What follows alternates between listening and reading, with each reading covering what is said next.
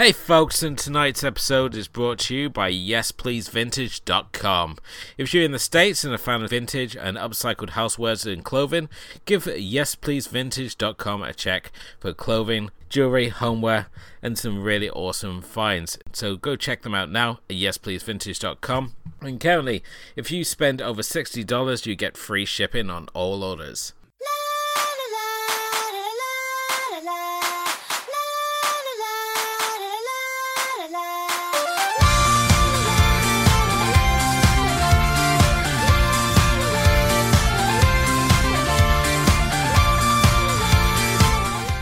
Hello and welcome to the Asian Cinema Film Club. I'm your host, as always, Elwood Jones, and joining me, of course, is my co-host, the Professor, Mr. Stephen Palmer. Hello there. Tonight we have not one but two movies as we hand over the viewing controls to one of our listeners for another round of listener roulette, and we have a pick from Stephen as we look at Stephen. It is right, isn't it? Stephen Chow's The King of Comedy. I did say that right, isn't it? That's what I watched. I was about to say in my head, King it's of all like Comedy, Stephen isn't it? Chow, because it's too close to your own name, so that's what's thrown me off here. But before we get into all of that viewing tonight, it's time to ask what you've been watching. And obviously, since the last episode, we wrapped up Horror Month, which was fun. Perhaps wouldn't have done it again as a double with like normal Horror Month. I would have just focused on one thing rather than trying to do 62 movies in the space of 31 days. It was a little bit of a push, but we got it done. So if you've obviously been following along on social medias, thank you to you. And yeah, I think it was a fun experience, and we got to see some things. How was your Halloween, Stephen? Did you have fun not having to watch movies every day? Well, I don't go in for these 31 days of anything, but I did watch a couple of horror movies in or around the time. A couple like that I hadn't. It's sort of cinema shame sort of ones. Yeah. So I finally got around to watching House, a movie that I've been enamoured by the poster for since about 1984, whenever it came out. Okay. I wasn't aware that you hadn't ever seen it, so... No, but I picked up, sort of Arrow did, but they've bizarrely done both the box set and the individual full film, so I just picked up the first film. Yeah. I've got to admit, I was slightly disappointed with it. I only because I don't think it was the film I was expecting, and I wasn't expecting it to be such a comedy horror. But it was fine. The other thing I watched was Ginger Snaps, which I don't know how I missed that. That's the 90s werewolf movie. The 90s sort of Heathers, but a werewolf movie, yeah. And I bloody love that. I thought that was bloody fantastic. I'm not usually one for werewolf movies. I don't know why. Although, you know, American Werewolf in London and The Howling, there's a few, you know, that I like. But as of the classic monsters, it's probably one I go for least, even though it's probably one of the more interesting subtext to it. And I really love Ginger Snaps. But I did 2 horror movies instead of 31 or even 62. Well, I did a couple of Asian-y ones as well. I think I told you last time I watched Mr. Vampire 2, didn't I? Yes, you did. And I did continue, and I watched Mr. Vampire 3, which is sort of back to the sort of the little period roots of the first film. Bloody brilliant. Really enjoyed it. Although I think, thinking back on it, I had probably seen it before and just forgotten I'd seen it. But yeah, really entertaining. I mean, the Mr. Vampire movies, which I think you might be talking about in a little while, with a modern retelling of one of them, or of them, are a huge amount of fun. And this one was definitely much more sort of slapstick and fun, and a little bit like The Frighteners. Okay, Michael J. Fox movie that was made many years afterwards, but it's got sort of similar idea where a guy's going around having a couple of I mean, there's no vampires in it, by the way, it's ghosts.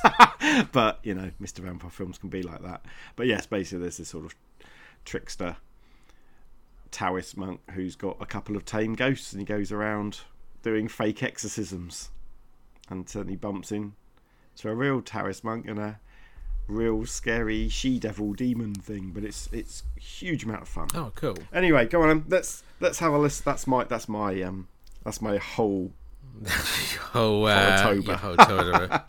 Yeah, I mean, I'm still obviously going back and forth over what we're going to do for next year's like month-long challenge, where we're going to do something like anime, or we're going to like perhaps do a decade or another genre. So if anyone wants to put their ideas forth, we will certainly consider them. But as I said, as of yet, it's very up in the air what the next one's going to be. So, and hopefully by that point, I will like completely forgotten about what this month was like and be like, oh, this is going to be so exciting again. But finishing off our list, first up is Peninsula, which is obviously the sequel to Train to Busan. This is a film which I think was always going to be tricky to follow up because, you know, a lot of people had high expectations because they love Train to Busan. And with this one, it sort of sees the story switch into more like a Escape from New York style story, with South Korea now overrun with zombies. And the film basically following this former soldier who's lost his sister and nephew during the evacuation, and now is recruited by a bunch of Chinese mobsters to go back into the zombie-infested South Korea to retrieve a truck containing $20 million. And once inside, he discovers that there are still people living within the zone. There's a rogue militia, there's a family that he also connects with as well. And it really becomes, as I say, it becomes more like an Escape from New York, where he basically is trying to get this family out of the infested area. And I think much like World War Z, this is a film that's like best focusing on the movie it is rather than the movie that it could have been. And I think this is where a lot of people's disappointment sort of came from, is they sort of like wanted more Train to Busan and instead got something completely different. But, you know, there's some fun action beats here and some great set pieces, including a really great car chase through the city streets. And the fact that you add this militia threat, it's sort of, whenever you add the human threat in with the zombie threat, it always makes things a lot more interesting. And especially as it becomes like this race to reclaim the truck. But it also throws in that question of like, why in every post-apocalyptic situation do we have like these sort of pit fighter or like Squid Game style setups where people are generally amused by having people like brawl with zombies or fight in a ring surrounded by zombies or finding some game to play with the zombies. I just can't they just let the zombies be and focus on building their little society within the walls away from the zombies. But yeah, I know exactly what you mean. I think Peninsula's biggest problem is that it's the sequel to Train to Busan, and Train to Busan did an interesting thing with the zombie genre, i.e. setting it on a train. At least it put it in a new location. I think it also had that interesting sort of father-daughter thing going on. Yeah. Which sort of really humanised that wider story. And it was almost as if there's this terrible big thing happening in the outside world, but a kind of small story was happening whilst we were watching it. I think... what's the is it Soul Station, isn't it, the animated prequel, because the director of 20% was animated. Yeah, he did he did Soul Station. He also did King of Pigs as well. That's right, which and Soul Station is also really interesting as well, although probably it's sort of telling the story of how we got to the first 5 minutes of Train to Busan, but just the bigger picture, although there is a sort of one character that crosses over. But both really interesting. Peninsula reminds me of George Romero's Land of the Dead. Yeah, I can see that. But, you know, you get where it becomes, and I absolutely hear your Escape from New York, that kind of sort of post-apocalyptic world where nut jobs have taken over. It's like, that's that British film, isn't there? With Sean Pertwee. Oh, you're talking about Doomsday. Doomsday, that's exactly what I'm talking. Well done, sir. Doomsday, that movie which like blatantly rips off Excalibur and Mad Max and Aliens. It's so shamelessly rips them off. And I know there's people out there who like love the hell out of that movie, but when I was watching it was sort of like, this is just shamelessly ripping off other people's ideas. It has, although it's got a couple of interesting moments, but they're all these. That's what you say. You've just said Mad Max as well. And Peninsula just lives in this world where apparently 20 years after society breaks down a little bit, we all turn into gladiators and all get really into punk music, and I don't know. It feels a bit like that. However, I do think it gets a bit of a bad rep because I actually think it's really entertaining. Yeah. And it's not its fault. Its older brother is just much cleverer than it. And, do you know what I mean? It's a solid, entertaining movie, but like Land of the Dead, it's going to be nobody's favourite in that film series, you know. It's that's why I sort of got that feel to it. But I think it got a bit of a sort of bad rub of the green. A film I certainly would watch again, I think. Next up, we had the happiness of the Katakuris, where the hills are alive with the sounds of screaming. It's a quirky comedy musical from Takashi Miike. One of the more random entries during his Outlaw period, kind of like auditioned to that respect.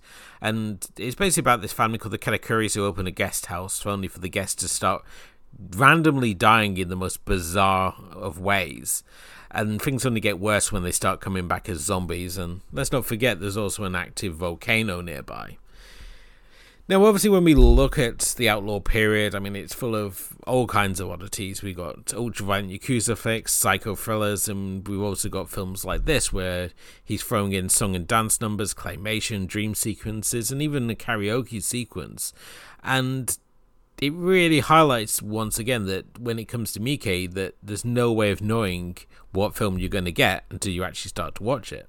And I think this is such a fun movie to check out, especially if you think Miike is just also like ultra violence and Yakuza flicks, because while he's obviously toned down his style in more recent years, this is still a lot of fun just purely because it just goes all out with the randomness, and it sort of has this bonkers plot, but it sort of fully commits to it, and I think that's why it lands it so well. And I think it's still a really fun one to check out, and I think even if you're not a fan of Miike's other films, I think you may still like this one.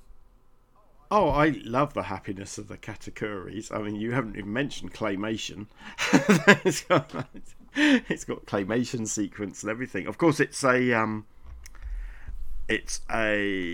remake of a really fantastic South Korean black comedy called The Quiet Family, directed by Kim Ji-woon, which is one of the first films of both Choi Min-sik and Song Kang-ho. So it's quite a star-studded little one, that's a really fun dark comedy. And Happiness of the Katakuri sort of takes that black comedy aspect, keeps the story kind of the same, and then just piles on madness and randomness. And I think it's it's not very scary, mate, but it's bloody delightful.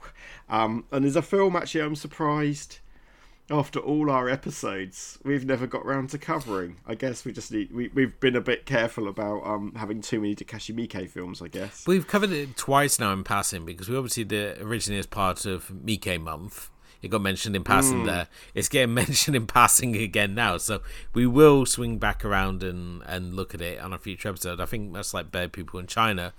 It's one of those Miike movies we want to cover. It's just at the same time it's slotting in amongst everything else that we want to cover. So next up, we have The Hopping Vampires of Vampire Cleanup Department.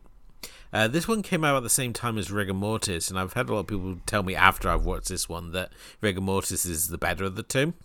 But this is a riotous Hong Kong comedy which sees a student called Tim, who discovers he's immune to vampire bites and finds himself soon recruited to join the Vampire Cleanup Department, who are a secret government organisation that have taken over from the Taoist monks who previously dealt with the vampire threat. And now, with many of the members now in the sort of like advanced stage, they're determined they're going to bring in some new blood into the department, even if it means hiring a klutz like Tim. This film's really noteworthy for featuring the Jiangxi, who are better known as the Hopping Vampires that we see so often within Hong Kong vampire cinema. And we've seen them in things such as, like, Mr. Vampire, Black Tavern. And while this film is kind of like really throwaway in nature, it's also really fun, especially with the focus really being on the comedy over the shocks. But the eccentricness of the film just really sort of makes it worth giving a watch. So I found it it's worth watching once at least, I guess. So I'm going to have a contrary opinion. Firstly, it came out nearly 10 years after Rigor Mortis. It's fine. I really enjoyed Vampire Cleanup Department, and I think that's because it was definitely riffing on, and maybe it's just because I've been rewatching the Mr. Vampire films recently, but I think it feels like a modern it's nothing new comes of it, but there's there's that whole romance angle in Vampire Cleanup Department. Yeah. Well, that kind of appears in scenes in that, like with the cars and stuff, appear in other Mr. Vampire films. So it's kind of respectful, it's kind of fun. I really enjoyed it. Rigor Mortis. So you haven't seen Rigor Mortis? No, I've not seen Rigor Mortis. Oh, so Rigor Mortis is more like like Neil Gaiman and Grant Morrison and those comic book people take old 60s comic book tropes and then sort of reinvent them into something darker. Yeah. Rigor Mortis is a bit like the Vertigo version of a Mr. Vampire film. Okay. And so I don't think it's particularly funny.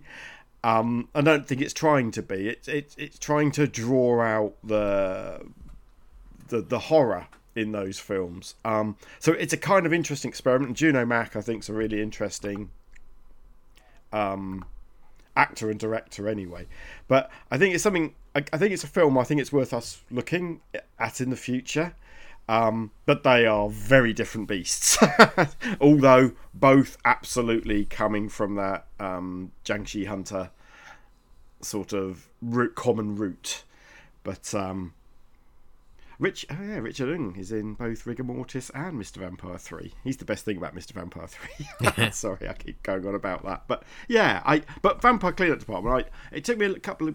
I had it a little while before I got around to watching it. I watched it fairly recently, and I really enjoyed it. For what it is. Is it an all-time classic? No. But is it utterly respectful and a bit of fun? For sure. Cool.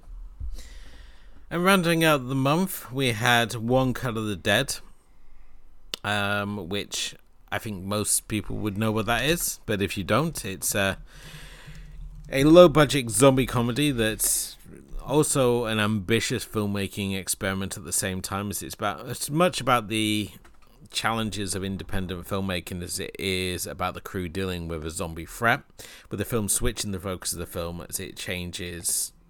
So we're watching the film being made, and then we see them filming the film. And it sort of builds to this really incredible one-shot finale, which also features probably the most creative use of a human pyramid ever.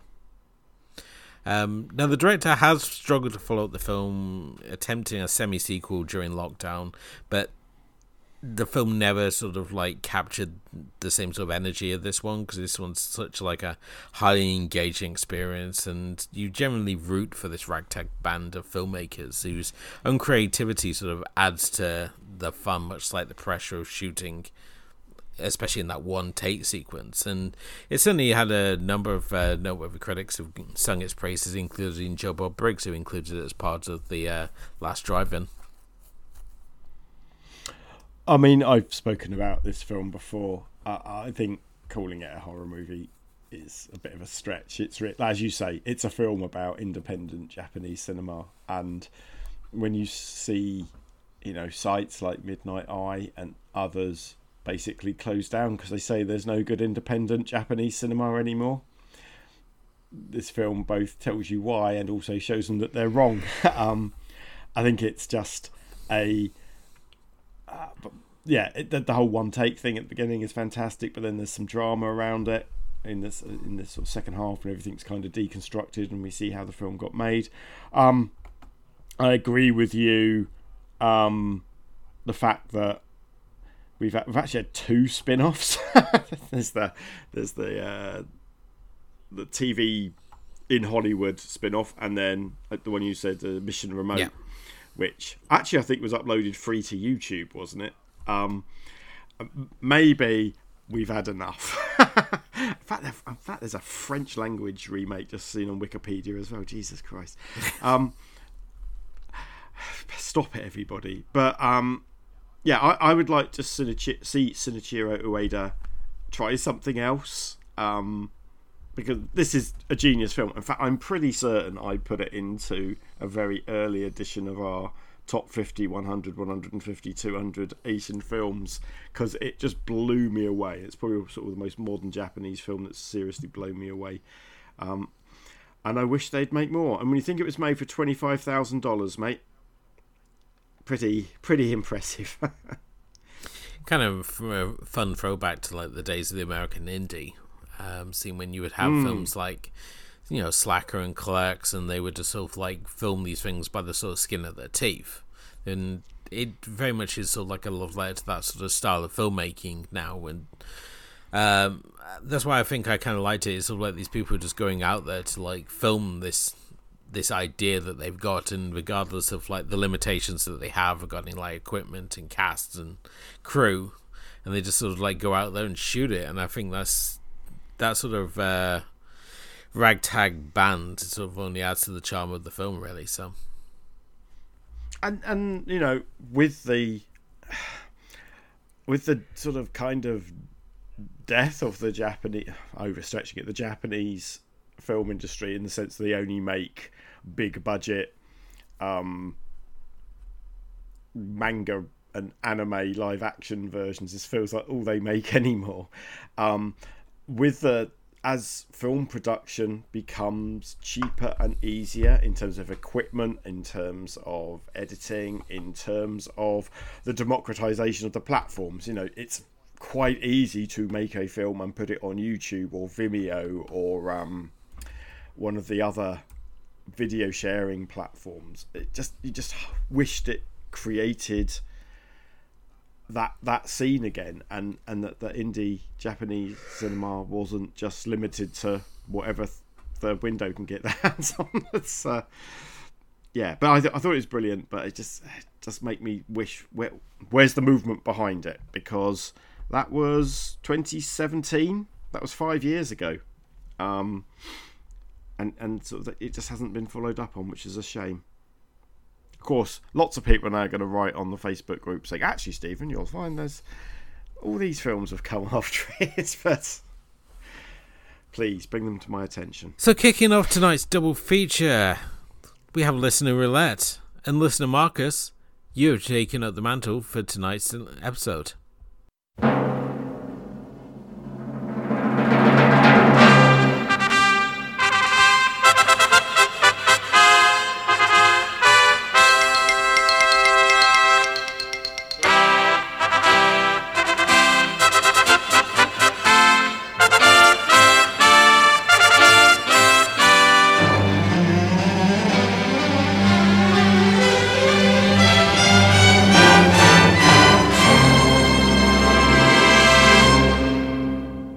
So tonight's Listener Roulette selection is chosen by Listener Marcus, and you have decided that you would like us to cover Killer Constable, which is from the same director as Boxer's Omen, which we covered as part of our Asian Horror Month, and a movie which really bonkers in sort of style and visuals, but ultimately didn't really resonate with myself. So going into Killer Constable, his entry into the Uh, it's hard to say. I mean, would we call this wuxia or would we just call this sort of kung fu? I would think it sort of leans more towards kung fu. Oh, I would say it's a wuxia, but it fits a number of the rules of wuxia movies, but it's also almost a film noir in some ways. It's like a wuxia version of a film noir for me, and also I actually sort of think it's a little bit more like a Chambara movie, a Japanese Chambara movie, because it's all about swordplay. There isn't a lot of kung fu in it, is there? Sort of hand-to-hand martial arts at all. So, and we could agree to disagree, but this is really interesting because I think you reached out to me and told me that Marcus had chosen this, and I said, "Oh yeah, I'll give that a watch." Forgetting I've not only seen it before, but I reviewed it for Eastern Kicks back in 2016. So I had a quick look back and to find out I bloody loved it. So it was quite nice to watch it again. But it is it's kind of that late era Shaw Brothers. So it's 1980, so they've still got a few years to run, but it's the same year that Hex came out. It's when they're sort of hunting for something different, and this just feels on the cusp where it's a lot darker than, I mean, I'm saying it's a lot darker than other Shaw Brothers movies. Obviously, we've seen movies where people's arms get chopped off and people die and all kinds of terrible things happen. But this is a film where there are no good guys. Everyone's a shit. And yeah, it's just sort of morally bankrupt. That's why I think of it as a film noir. I don't know, maybe you saw it differently, but that's how I saw it. Well, the film is directed by Kyu Chae-hyung, and it follows a chief constable who's known as the Killer Constable because he has a reputation for bringing back robbers, dead or alive, but most likely they'll be dead if they encounter him. And he's been tasked with locating 2 million gold taels, which have been stolen from a vault from the Forbidden City, and the Empress wants the money returned within 10 days. And he's been sort of tasked with tracking down the people who've stolen the gold, as well as teaming up with a small but loyal band of followers to get the job done, along the way truly living up to his reputation as the Killer Constable. This is the first time watching myself. I'd never seen this one before, and stars Chen Kwon-tae as the titular Killer Constable, who's in a whole bunch of movies. I mean, I think he's still making films because he's in things like The Man with the Iron Fist. He's also in Tiger Gate Inn, I want to say, is it the Donnie Yen movie? Yeah, sorry, Dragon Tiger Gate. Yeah, that's right. And as well as in other fun movies such as like The Flying Guillotine and The Boxer from Shantung. So I think if they ever get around to doing a Shaw Scope Volume 3, this would certainly be a film that I think definitely would need to be included, because it's a really interesting take on what's a very sort of traditional setup for a Shaw Brothers movie, because we've seen numerous times before either like caches of gold being like defended or going missing, and so that aspect of the story is certainly nothing new. But what makes this film certainly really interesting is just, as I said, this character, the Killer Constable, and the fact that he goes on this mission to locate the gold, which sees him encountering a number of unique bandits that have been sort of caught up in this plot before the film ultimately delivers a really refreshing and sort of out of nowhere twist, really, as it leads up to a rather bloody and arguably downbeat ending. But I don't think it's arguable, mate. It's incredibly downbeat. I mean, it's like I said, the lead character is a shit. Even a bunch of his colleagues think he's a shit. You know that he's judge, jury, and executioner. So he's incredibly capable, but probably has not got a lot of humanity, and nothing in this movie is redemptive for him. Even like his best mate says, "I'm not going on this mission with you. You're a terrible person." And of course, that's because he's part of the Manchurian occupiers of China at this time, so that's like an invading class, and everybody we meet in the film, it's which is why it's kind of wuxia-y. So one of the things about a wuxia movie is that the idea is that there are, there's an oppressive overlord of some sort, whether it's an emperor or a local lord or something like that, and the job of the hero is to kind of help out the oppressed masses. In this film, he is one of the oppressors, very much so, and we see all the poor, the average Han Chinese are put upon and are the victims in every way, shape or form on this, and it's unrelentingly grim, but at the same time follows, we just go from fight to fight to fight. There's a marvelous, I think my favourite, mate, was the guy with the darts. Oh yeah, the assassin. Who one of the people that Killer Constable is chasing down. And we're just going to call it. Yeah, I think it's going to be a lot easier, isn't it? So yeah, we're calling Killer. He's hunting down. Basically, gives his share of the haul to this assassin guy in order to get him to basically get rid of Killer Constable for him, and the assassin just goes, "No, I'm going to kill you instead." That's a much easier way of making 300 taels or whatever, 50 taels of gold, whatever it was. And I just think, do you know what? I've waited years to see a paid assassin do that, because just kill the person with the money and take the money off them was brilliant. And then it sort of comes to there's nothing incredibly flashy about this movie and its fighting, but I do think it's really well staged, and it's also rain, so much rain. It's like the Batman film. It's just filmed in rain and darkness, and it doesn't look like a lot of Shaw Brother movies that I've seen previous to this point. If you, I think, hopefully I'm explaining myself well. There's a certain something, the fact that it's, I don't know, made in 1980. Maybe it's a darker time, I don't know, but there's an unrelenting darkness about this movie. Yeah, definitely so.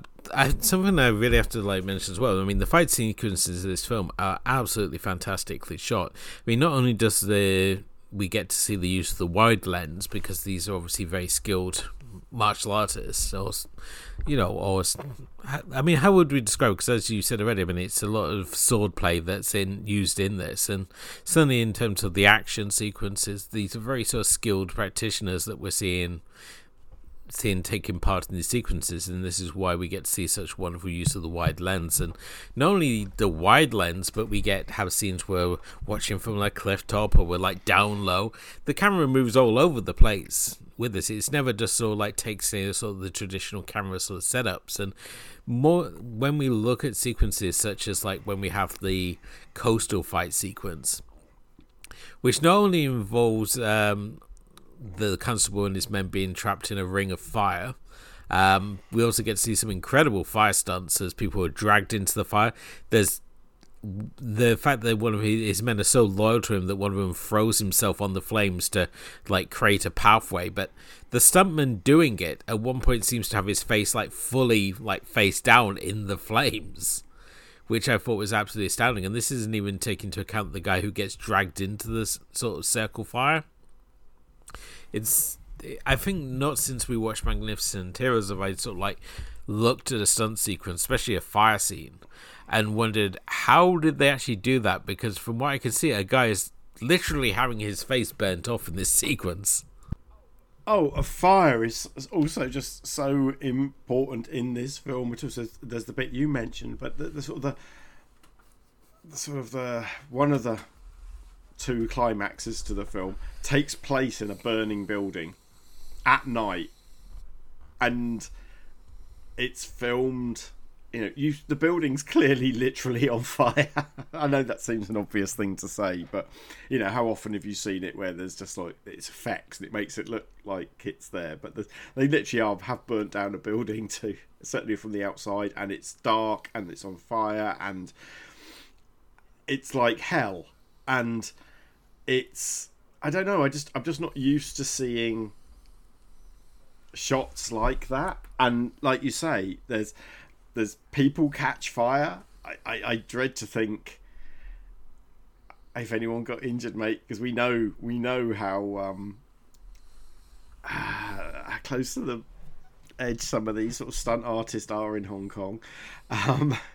It's people's limbs fly off. Again, in my review, I was sort of going back to it, and I was impressed at the way that people do seem to get stabbed and hurt and killed. I mean, it's not completely gory, but I just know, just sometimes when we watch these movies, people seem to get away with quite a lot of damage. Yeah, you don't in this movie. Yeah, it feels it's one of those. It's like a computer game where you've only got one life. That's what it feels like. Well, we get to see when we have like the fight on the coast, and he's fighting with the bandits who's like got a suit, basically a suit of armor, and he realizes that if he fights him in the ocean, then he's going to be off balance. So he can use this to advantage. And we get these little flashes where he's working out his strategy, and it's sort of like, oh, if I put him in this location, he's off balance, or if I do this, then I can get the advantage here, which is really great use of the camera work here. And it's almost like you have two films with this, because we obviously have like the Search for the Gold, and then the Killer Constable ends up being taken back to one of the bandits' houses because he gets knocked unconscious, and he's taken back to this bandit's house where his blind daughter basically looks after the house. And they have this scene where him and this bandit have to pretend to be friends, and she's like, oh, you didn't greet each other. It's like, yes, we did when you were out of the room. And then they have to like do this whole fake greeting when they're both just having this intense stare off, like they're working out how we're gonna like resolve our differences before they ultimately just like excuse themselves to go and fight in the rain in what appears to be a slurry pit. Which of course, John Woo has obviously seen this movie and ripped it off. He did the same thing in The Killer. Yeah. Where there's a blind girl unaware of the other two men in the room. But that's okay. That's fine if he expresses his... his references. No one's original, are they, in this world? It's true. But yeah, that's full of tension. That bit. It's again excellent. I mean, this is just an excellent movie, right? It doesn't help though that the bandit Fang looks exactly like the Killer Constable, which made it so confusing. Because I thought it was like, has the Killer Constable got a daughter who's blind, and he's sort of like. Now he's got... Cause I don't know what happened with watching this, but I must have zoned out for a minute. But I thought, he's sold the things, he's going to go home to his daughter. And then it's like, no, wait, that's the bandit's daughter. So it was a little confusing, especially when you've then got a whole sequence where they're sort of thrown together. And it's all like, well, who's surviving this? Who's injured? So... Yeah, I mean, I don't know. Can we spoil a film that's 43 years old? I think we can, can't we? I think the twist is also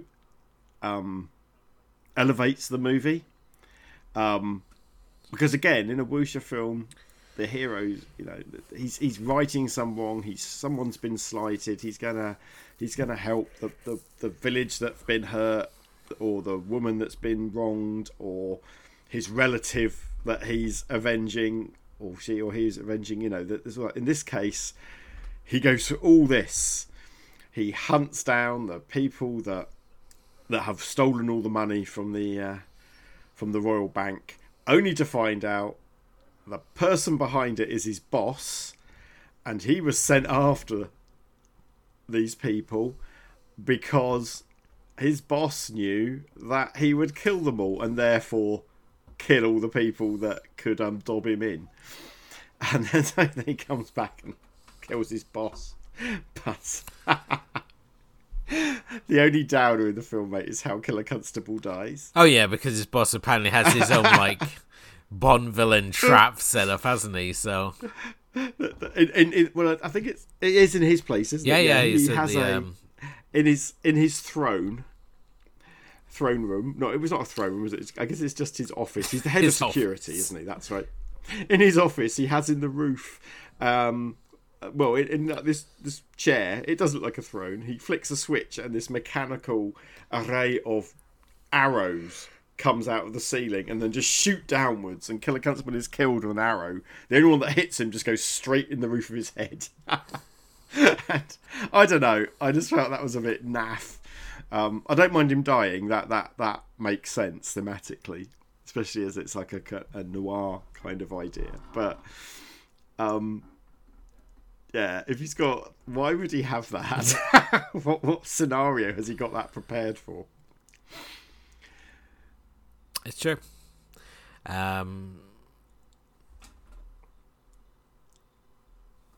Yeah, I thought this was a really great watch. I was really sort of surprised, especially coming off Boxer's Omen and going into this one, to find that the night and day from each other, those two movies.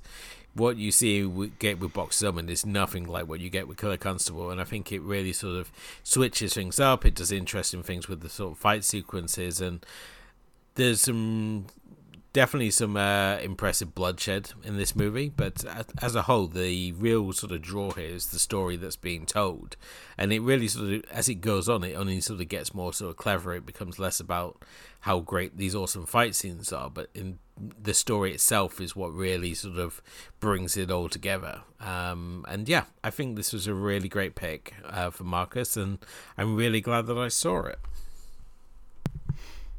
Yeah, so I will pick one fight with Marcus. Okay. It's not really a fight with Marcus at all. So the reason I reviewed it back in 2016, it was released by 88 Films, who we know done quite a lot of Shaw Brothers. They did the release of Hex. In fact, it probably came out at the same time as their release of Hex. So they're an interesting boutique label. Blah blah blah. However, this film is now out of print, and just checking on eBay, there's 2 copies of it, mate. One's £90 and one's $349.99. Yeah, that doesn't surprise me. Why didn't I buy, of all the films I didn't buy, why didn't I buy this one? Oh, it's because I had a review download, I suppose. But I feel so annoyed. That could have paid for all my streaming services for the year. Well, if you go into Amazon, you can buy this on Amazon Prime for like £5. Yeah, but that's not real and physical. Okay. We're not having this discussion. I think there's a Hong Kong Legends version out as well. I think there is. I think there's also a Region 1 version. It's just the 88 Films one in particular. I don't understand why I don't have it. I mean, I do, but I don't, if you know what I mean. And obviously, just because something's £349.99 on eBay doesn't mean anyone's going to pay that much for it, because no one spent 90 quid on it either. But one for the completists, I think. But anyway, my point is, thank you, Marcus. Thank you for that. And 88 Films, if you're listening, let's do a second release of it, shall we? We should send them a message, see if they respond to it. Yeah, let's have a petition. Okay. Let's do a change.org to 88. They've probably just lost the license. They say, yeah, we'd love to have it out, but yeah, but it's I'm not quite sure it's a hidden gem, but it's like that a late-ish era Shaw Brothers movie. I think it's just you said if there was a Shaw Scope Volume 3 by Arrow, obviously they'll have to get it off 88 Films. No, I don't think there ever will be a Shaw Scope Volume 3. It's got a feeling they've done what they wanted to do, and they've covered a couple of directors, and they've covered 2 broad periods in Shaw Brothers films. But I would love to see this belongs in a third set, which is late era Shaw Brothers. So films like this, like Hex, like Boxer's Omen. Oh, Boxer's Omen was in number 2. No, Boxer's Omen's on that's in number 2, isn't it? So things like Hex, Brave Archer, but things like maybe like Behind the Yellow Line, the film which introduced Leslie Chung and Maggie Chung to the world. There's a couple of things like Love and Delivery, the Stephen Chow movie, which was Shaw Brothers' only release in that year, and which I know that you've enjoyed as well. I mean, God knows how you get the rights to something like that. But I think there is room for a third set of slightly more, like the other sets only had one film which was a bit non-whooshery or just a little bit off the beaten track. I think there's room for a third set which just has not more interesting, but different sorts of films, and this definitely belongs on there. Well, currently it's in as number 20 on my top 50 first-time watches for this year, right between The Vanishing and The Hunt. Interesting. That's a dark trilogy for you. So yeah, I mean, at the moment, I mean my top three at the moment is The Menu, Sorcerer, and Bullet Train, as in the Brad Pitt one, not the Sonny Chiba one, because I watched that obviously outside this year. So, and then you got things such as like Aguirre and Evil Dead Rises and April in the Extraordinary World. So yeah, it's a real mixed batch on my my first time watches this year. I'm going to be interested to see where this ranks come the end of the year. So yeah, anything else you want to talk on this one, Stu? No, just well done, Marcus. Yes, thank you, Marcus, for taking part in Listener Roulette. If you would obviously like to throw your viewing idea at us and take part in Listener Roulette, please head to our Ko-Fi account. Full links in the episode description below. If you buy us free coffees, and you can throw your hat in the ring and pick us something to watch, be it something good, something bad, maybe you want us to watch Battle Royale too. The choice is completely up to yours in Listener Roulette. You can also help the show by leaving us a review on any platform that you happen to listen to us, especially iTunes, as it really helps to raise the profile of the show. On that note, we're going to take a quick break, and when we return, it's time for tonight's feature presentation, which is The King of Comedy.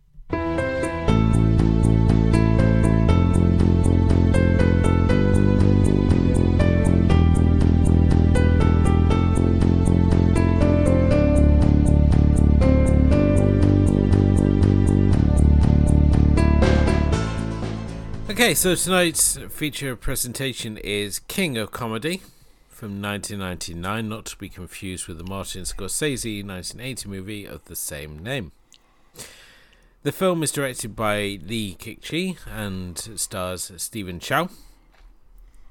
This is one of those films which surprisingly has not had a release over here, especially on the back of like the success of Shaolin Soccer and Kung Fu Hustle, which marked that sort of brief moment where Stephen Chow was sort of like a mainstream player over here in the West. But this film certainly has a following, and its fans, including Stephen, who put it right at the top of our original top 50. Yeah, not going to lie, mate. It's probably my favourite Stephen Chow film. And this is the third, is it, that I've brought to the show? I think I did God of Cookery and Shaolin Soccer. Is that right? Yes, we've done God of Cookery, and we've done Shaolin Soccer. And so this is our third Stephen Chow movie. Here he plays Win Tan-soo, who's the head of his village community centre, and when he's not moonlighting as a movie extra, he gives acting lessons and hosts community plays. But at the same time, he overthinks his work as a movie extra, which often lands him in trouble. At the same time, there's a group of club girls who've come to ask his help because they're aiming to act more like innocent schoolgirls so that they can make more money off their lucrative clients who visit their club, including Lu Pei Pei, who, while initially is skeptical of his advice, soon becomes a better actress through his instruction, and with the two ultimately falling in love. This is certainly an interesting movie, to say the least, Stephen. I love the fact it opens up with a fantastic parody of the John Woo movies, and also gives me another one for the Girls with Rockets list. So thank you for that. Yeah, so it's actually co-directed with Lik Chi Lee. I have no idea what co-directing means in this regard. I don't quite often like there was a Stephen Chow film where it was incredibly clear which scenes he directed and which scenes somebody else had directed, but this one is less good. But the reason I like this one is that although it is a comedy, there's also a lot of drama in it as well. And for me, it kind of marks that change from when Stephen Chow is this wacky comedy guy that's in a load of Wong Jing produced movies, and they're all the crazy non sequitur comedy that we got to use and got used to, and then now there's a solid dramatic through line. Does it make an awful lot of sense? Maybe not. Is it a bit morally dubious 24 years later? Maybe we'll talk about that a little bit. There's some stuff in here which is a bit weird and maybe doesn't necessarily play too well today. But yeah, it's like a maturing of Stephen Chow as a creative person. Whether it not as an actor, that's a different thing. But in terms of the stories that he's trying to tell, you're absolutely right. It opens up with it just ripping the shit out of John Woo, isn't it? With Karen Mock as this sort of film star, super action film star, Sister Cuckoo. I don't know what she was called in your subs, but that's what she's called in mine. Yeah, she's Sister Cuckoo. And it's just ridiculous wire work and guns being pointed at each other from a few millimeters away and doves flying everywhere, and it's I just thought they had the standoff, and it's like initially with dual pistols, and then it becomes dual assault rifles, and then it becomes dual missile launchers. And all the while you've got more and more doves flying in the background. It's like, what if John Woo did Dead or Alive, isn't it? it's pretty much. It's glorious, but it I don't know. It just also feels a little bit controlled, if that makes sense, because it absolutely remains existent as part of a film set. So all the ridiculous stuff with, there's like these spring-loaded jumping things and wires and stuff like that all kind of remain in place. And then when it goes wrong, it's because of Stephen Chow's character screwing it up. Like you say, he takes his acting rather too seriously. Although, again, it'll actually do him good in the end. We'll get there, but his commitment to his art in the end ends up saving his life. It's such an interesting movie, because obviously you have the wackiness parts. Mainly when he's working as an extra is where the mainly sort of wackiness parts is, including like a number of scenes where things go wrong on the set, such as him launching Sister Cuckoo for a window. He plays a hopping vampire, I think, in one point, or at least a Taoist monk whose fire stunt basically sees him running around with his arms on fire. Yeah, I think he's... Once again, more fire stunts. Yeah. Oh, that's hilarious. Yeah, I think he's meant just to be like a priest or something, like you say, like a Taoist priest. And yeah, they set his arms on fire, and then the director and his assistant just start talking about something else. And he's sitting there with his hands, and he's catching... he's getting more and more and more on fire, and and he won't do anything about it until... and then, of course, in that instance, he gets the blame somewhat incorrectly, whereas other things he's freaking hopeless at. But, but it's, again, I don't know, there's things... I'm just trying to think, some of those earlier films, so like when we watched God of Cookery, completely random shit goes on, and there are parodies of movies or jokes around the Cantonese language that are untranslatable that just sort of kind of happen from nowhere, like the whole pissing beef balls thing, and it doesn't always play well. Whereas this is taking the piss out of movie making, which feels a little bit more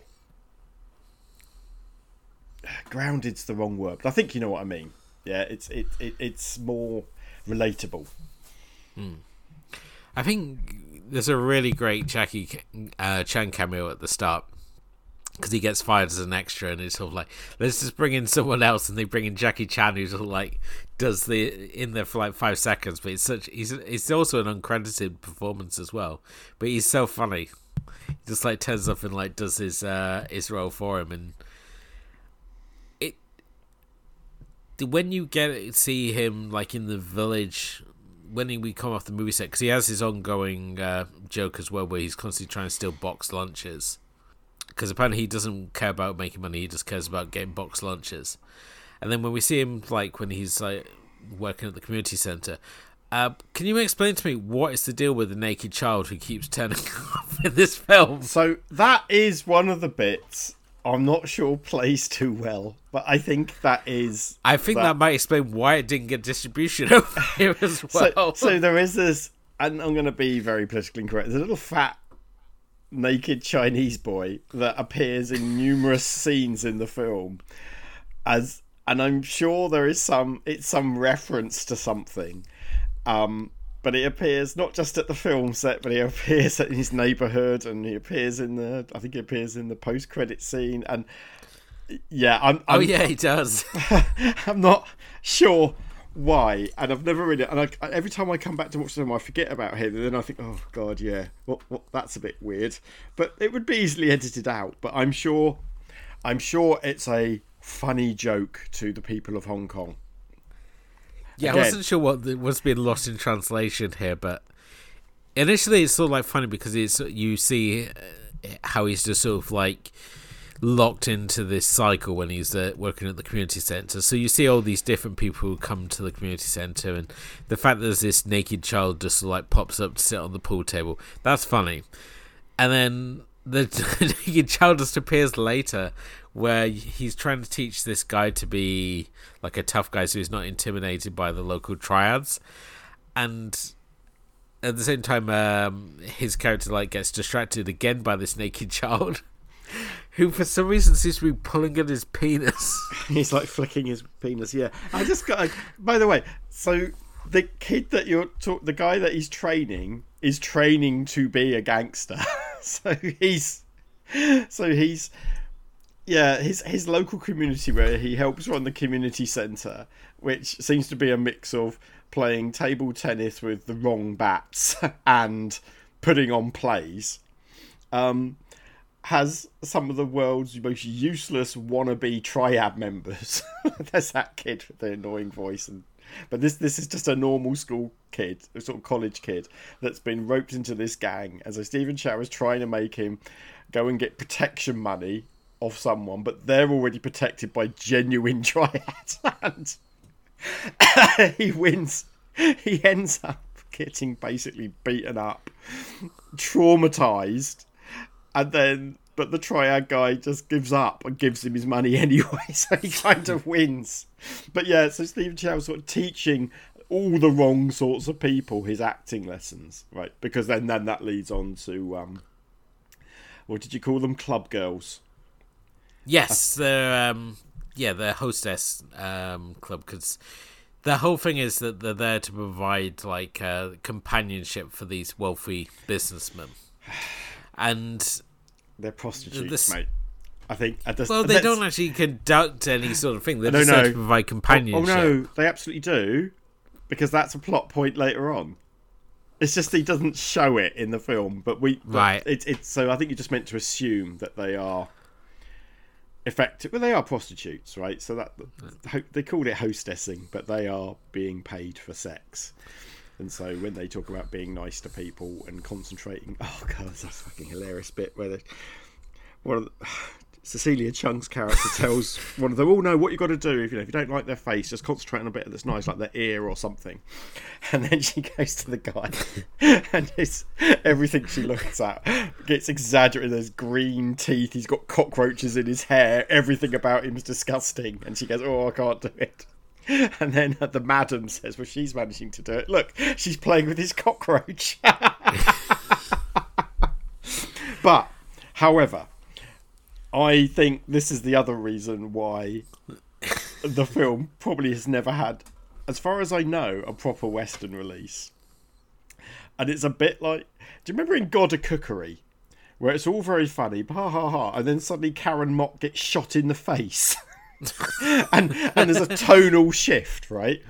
I do feel the fact that she and her friends are prostitutes, and something fucking awful happens to Celia Chung's character near sort of 2/3 the way through the film, and you think, well, hang on, how can this be a comedy? Do you know what I mean? It's like there's always this bizarre idea of what's funny, especially what, when we look at like the Hong Kong comedies. Yeah, or what belongs in a comedy. This isn't played for laughs, but it's in a place which has only been played for laughs up to now. It's very, oh my god. Yeah, we have that scene as well where there's a rich client that comes in, and one of the larger girls, should we say, is sort of like, oh, I'll go in and I'll speak to him, and the guy just kicks her in the face, and you have this exaggerated like earthquake moment when she falls over. I don't. Does he kick her in the face, or does he kick her somewhere else? No, he kicks her in the face because you see the foot come through the curtain. That's right. Yeah. I remember that. Yeah. But yeah, and so there are. I think some of this humour. I mean, we've spoken many times how some Asian humour, and particularly Hong Kong humour, probably doesn't translate. And we do have to remember this film's getting on for 25 years old. It was a different time, and it was even more of a different time in Hong Kong. But it just basically the bit I'm getting at is that there has been this whole. So we haven't really talked about Celia Chung's character, have we? But she's one of the club girls that comes for lessons, and initially she's completely dismissive of him. But over the course of the next 20 minutes, they sort of fall in love, and we'll talk about that a little bit more later. And because she's fallen in love, she was already not really into being a club girl, from as far as I can see. She's quite sassy, but I'm not convinced she's totally into it. But she's fallen in love with Stephen Chow's character. She wants to get out of it, but that rich guy, the face kicking guy, has got a real thing for her. And when she turns him down, he beats the living shit out of her. In fact, that's the one he kicks. She's the one he kicks somewhere else, isn't she? And then really lays into her. And it's really like, Jesus, that's a tonal shift. Don't worry, there's more of a tonal shift coming along in the final act. But that is just like really, I'm not laughing anymore. And in fact, I can no longer laugh at Celia Chung's character for the rest of the movie, because she carries the injuries and the bruises for the rest of the film. It's really weird. This is one of my favourite films ever, by the way, but I am really calling it out for that. That's what I was wondering, and this is why I couldn't understand of like all the Stephen Chow movies, why this one in particular is your favourite. Because I like Love on Delivery. I thought that was really fun, and obviously Shaolin Soccer and Kung Fu Hustle were both really fun. But this one was just really weird. I mean, I don't even understand why it's called King of Comedy, because he's not a comedian. He's just an acting coach. So I don't know. Is this a brag by Chow that he sees himself as the king of comedy, or it doesn't make any sense? Well, I think, and again, people may tell me otherwise, but I think he obviously at this point in his career, he has had success after success after success. So we've had, let's just think, where are we? We'll have had God of Cookery. We'll have had. So this is just before Shaolin Soccer, isn't it? So it's certainly in the in Hong Kong and China, he is the king of comedy. From Beijing with Love, we'll have had by now. We'd have had, I think, sort of the Forbidden City cop movies. Like I say, but this to me is him saying, actually, I'm more than this wacky clown that's appearing alongside other people, and this is the beginning of him as Stephen Chow, the auteur. Just a bit. Let's be all French about it. And I think it's probably suggesting that actually he's more than just the king of comedy. So this is the king. Do you see what I mean? That he's sort of saying, actually, I'm more than this. You can call me the king of comedy, but actually, I can do more. And I think he does a fair enough job, but it's the fact that this is more of a comedy drama. Is him trying to say I'm a little bit more mature now. Now he'll continue this on through Shaolin Soccer, through Kung Fu Hustle, up until CJ7, which is basically like this kids' film that he did. And he didn't do anything for years after CJ7. But yeah, it's just this sort of what I would call this sort of his second or third period of his movies. And he's just announcing himself as maybe a slightly more mature artist. Saying that, he surrounds himself with familiar faces. So Karen Mock, we've already said she's in God of Cookery. She's a well-known ex-Sing girl, right? As all the sort of the female people that star with him get to be known as. Ung Man Tat has got a role in this film. So it's not a complete reinvention, but I guess it feels like a maturing, except for the fact that actually a lot of the jokes are incredibly immature. But that's all right. I like immature jokes. Yeah. I'm just having a look at his Wikipedia page now, and it says that he dated Karen Mock, and that he was proclaimed the king of comedy by the Brooklyn Academy of Music. So they are apparently the ones who bestowed this title upon him. I see. He's also a member of the Chinese People's Political Conservative Consultative Conference, but he often apparently arrives late and leaves early, and has never put forward any proposals. I think to be fair, I think there is a bit like Jackie Chan, Stephen Chow the person. I think there are he's potentially problematic. Yeah, I think his association with the CCCP is, it's easy for us to say over here that's not a good thing, but I think that's problematic. I think the way he's dated a lot of his co-stars makes you wonder about stuff. There's always stories, aren't there, about where he had to go to Canada for a bit and things like that. So there's always been probably rumours about him and the triads and things like that. So I think he's problematic. He has, obviously, with his most recent movies like Mermaid and New King of Comedy, which is this weird remake of this movie with a lady in it. He's taken the Chinese coin, the mainland Chinese coin. But again, it's very easy for you and me to sit here behind our microphones and say, I'd never take all millions of dollars from China to make a film. Because I'm going to tell you now, mate, I would. Not going to lie, I would. But yes, I think he's problematic, but he still made to my mind, some of the greatest Asian movies of all time. So I've got very little to say on this film itself. All right. Well, then let me go on a Maradona-style rant. Yeah, please do tell me why you like this so much. So the other reason I love this movie is for a particular performance in it. So the character of the club girl that he falls in love with is played by Celia Chung, and it's one of her first ever roles.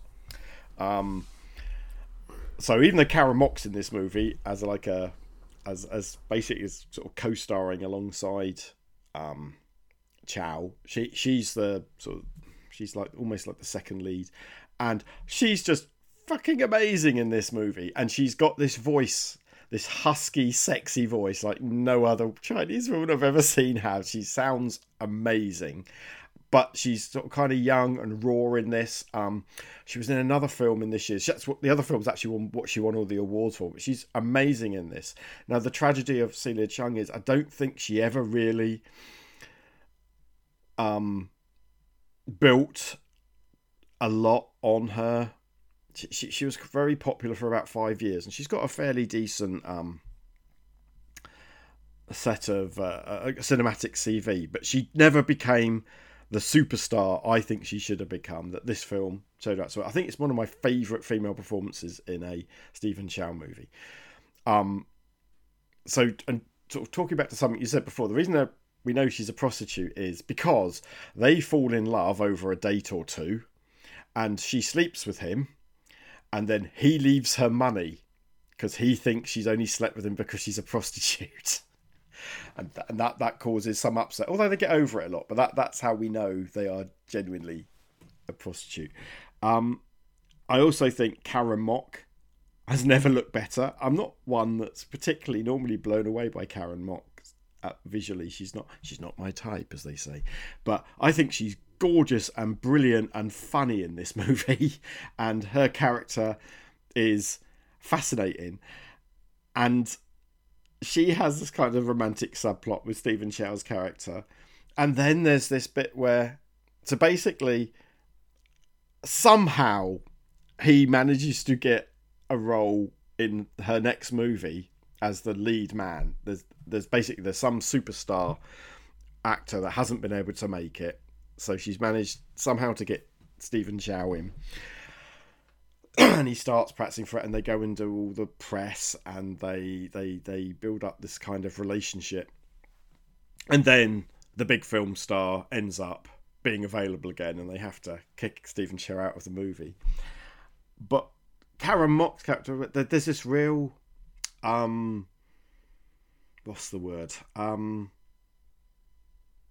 It's a real complexity, because obviously she has to do this for business. She's really upset that she's upset him, and she's also had the wherewithal to realise that Celia Chung's character is the one that he loves and that truly loves him. So there's this wonderful complexity in her character. I think she's amazing in it. So I think the female roles are great. Now, what we haven't spoken about, and I think you'll have something to say about, is the final act, where it turns into a completely different film. So all the way through the film, we've had Ung Min Tat's character has been like like a cook that's looking after the meals for the extras. And there's been this sort of tension between Stephen Chow and Ung Min Tat's character, where Ung Min Tat's character says, "You don't deserve to have the meal." I mean, it's only like in a fucking polystyrene box. It's nothing special. But he keeps telling him he can't have it because he's not good enough and he's a failure and blah, blah, blah. It turns out that Ung Min Tat's character is actually an undercover policeman. And has actually been... I think that the thing is that he's been almost training Stephen Chow's character up and testing him whether he could help him out on the case. I think to start with, he just was just picking on him. But then Stephen Chow, after a whole bunch of disastrous failures, including losing the film role, basically just stands up to him and takes the meal so he feels he's owed and just doesn't... And then suddenly, Ung Min Tat's character says, "Right, by the way, I'm an undercover policeman. I'm going to go into this gangster's mansion, but I can't, but he'll pat me down. I can't carry any wire on me. So what we're going to do, you're going to pretend to be a delivery boy, and that's going to contain the bug, the audio bug in it. So you're going to come 10 minutes later." It all goes to shit. It turns into a Tarantino movie for 10 minutes. People get shot. There's blood everywhere. And Stephen Chow's character is put in a great deal of peril, but he's so committed to his acting role that he somehow survives until Ung Min Tat's character says "cut," which is a callback to the previous stuff. And you just think, I'm pretty sure 10 minutes ago this was some kind of love story, but somewhere along the line it became a gangster movie. And we don't really even have time to rest on our laurels on that, because then suddenly the film ends on a outrageous advert for Pringles, and it kind of breaks the fourth wall, and they're at a sort of a press junket for this film. How did you find the last 20 minutes of the movie? To be honest, I found this film just sort of like flitted all over the place. We have these like two storylines that really have no real sort of link to each other. And as I said, the fact that we then have this bizarre undercover story as well, it's all like, I think I was sort of like tuning out at that point, but the film I was sort of like really struggling to sort of stick with it. And I think it's mainly because compared to like the other films I've seen of him, there wasn't this sort of like strong storyline. It felt like a bunch of stories that he would just like taping together and like being held together as loosely as possible. And I think I was also still pretty freaked out by the naked child sequence. It just felt weird, and it sort of like left me with a weird sort of feeling for the rest of the film. Maybe. So you didn't fall in love with Celia Chung, basically. I think that's the key thing. If you don't fall in love with her, I think you can find this film quite, I loved her, and I loved Karen Mock as well. I thought both really good. I mean, Celia Chung was absolutely adorable in this film. Her relationship with Stephen Chow's character is kind of not so plausible. I think if he had just sort of focused on one of these plot lines, so if he had been like, just the clumsy extra, or it just focused on the running of things at the brothel, I think that would have been more interesting than trying to combine these multiple story threads into this one film, because I think ultimately it just doesn't work for me as a whole. It sort of like works in these individual sort of storylines, but when you combine them together, it stops sort of working for me, and sort of found it harder to hold my interest with the thing. I think the film's relatively short running time counts against it here. It feels the love story between Chow and Chung feels a bit rushed. They sort of go from quite an antagonistic relationship to having slept together, which is quite rare, remember, in an Asian film. People literally sleeping together. Happens really quickly. And we've got this weird crime thing, which wasn't needed. I mean, it's quite well done, but it just doesn't fit it. And we have Chung getting violently beaten up as well. And I just think there's too much. It's only about 90 minutes long. And I feel there's about 120 minutes of film in here. And I'm quite happy the film's 90 minutes long, but I would have done with less little naked boys and less Ng Tat's storyline. Or just had that as just being a rando thing that happens. That could be Molly Tai stuff going off over there. But it didn't need to lead to anything. It could have just been this sort of antagonistic relationship. Kind of like JD and the janitor in Scrubs. Yeah. That would have been a lot more effective. He didn't need to be expanded. I mean, he didn't need to be this undercover police officer. I think this is my main issue with the film, because I said it starts off so strong, and then it sort of like lost its way around the halfway point. And suddenly when you start like, as I said, start reworking characters to sort of add additional plot lines in, it really doesn't help the film, even though it's got a particularly short runtime. So I just, as I said, I was just surprised really that this all got rated the highest of the Stephen Chow movies, really. So. Oh, I think it's because I love Celia Chung in this. I think also the scene where Stephen Chow is doing the run through of a scene with Sister Cuckoo, and he's told to be emotional, and he's crying. His nose starts running. No. Is one of the most unsettling things I've ever seen outside of a horror movie. Well, that I would say is the most unsettling thing in the film, but there again we have the outtake at the end where Stephen Chow's with the naked boy helping him pee in the gutter. And it's like, isn't this a wacky outtake? And it's like, I don't get why you find this so funny.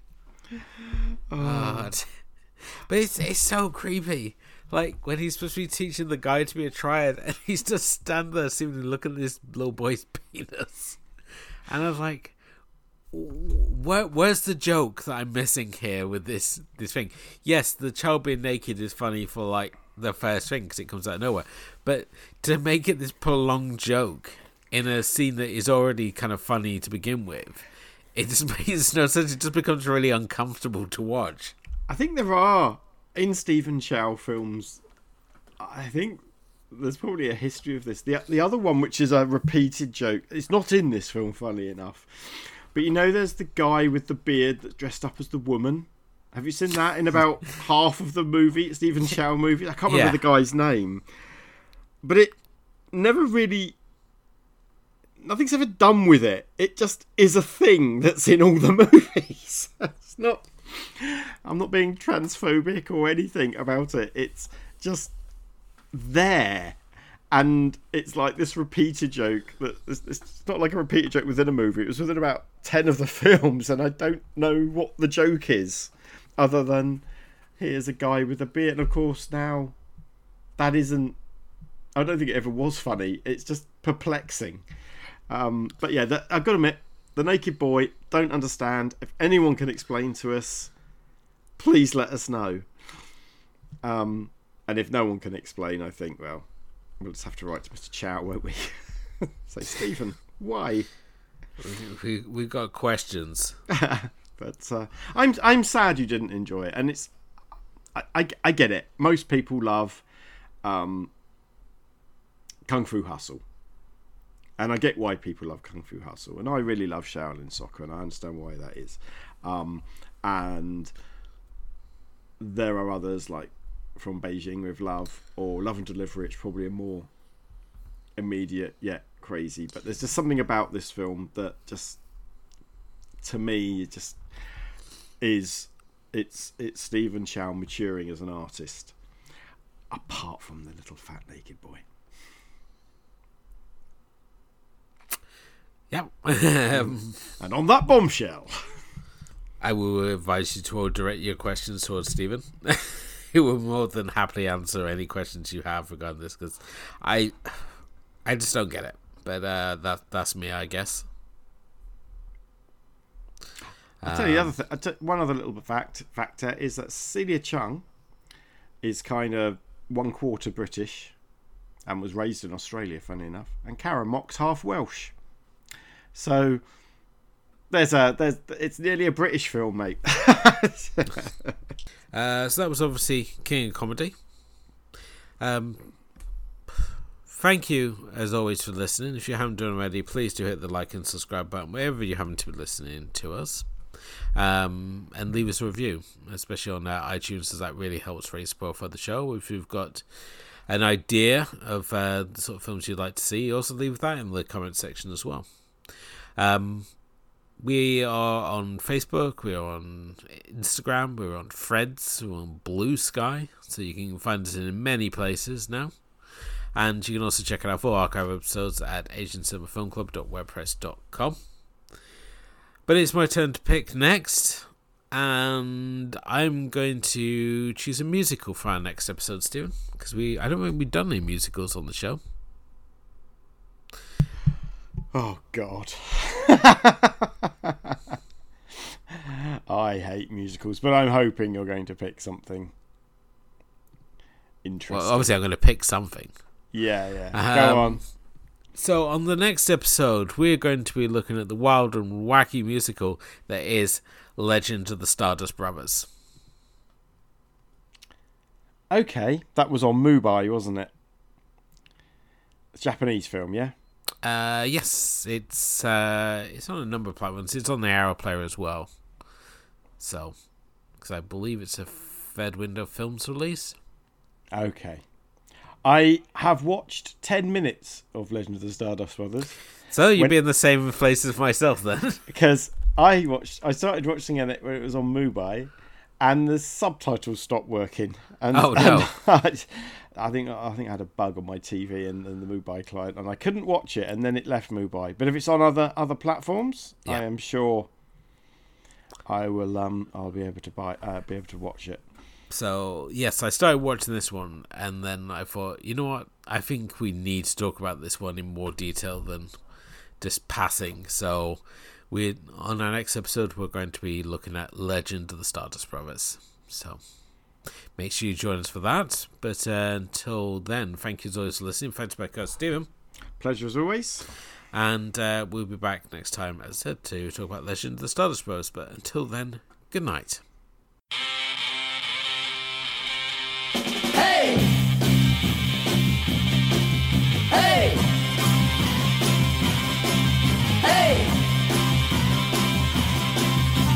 昨日の恋は忘れて昨日のあの子は忘れて踊り続けていたい夜なのさ月が砕け散っても星が燃えて落ちても踊り続けていたい夜なのさ胸に刺さった恋の刃が燃える想いを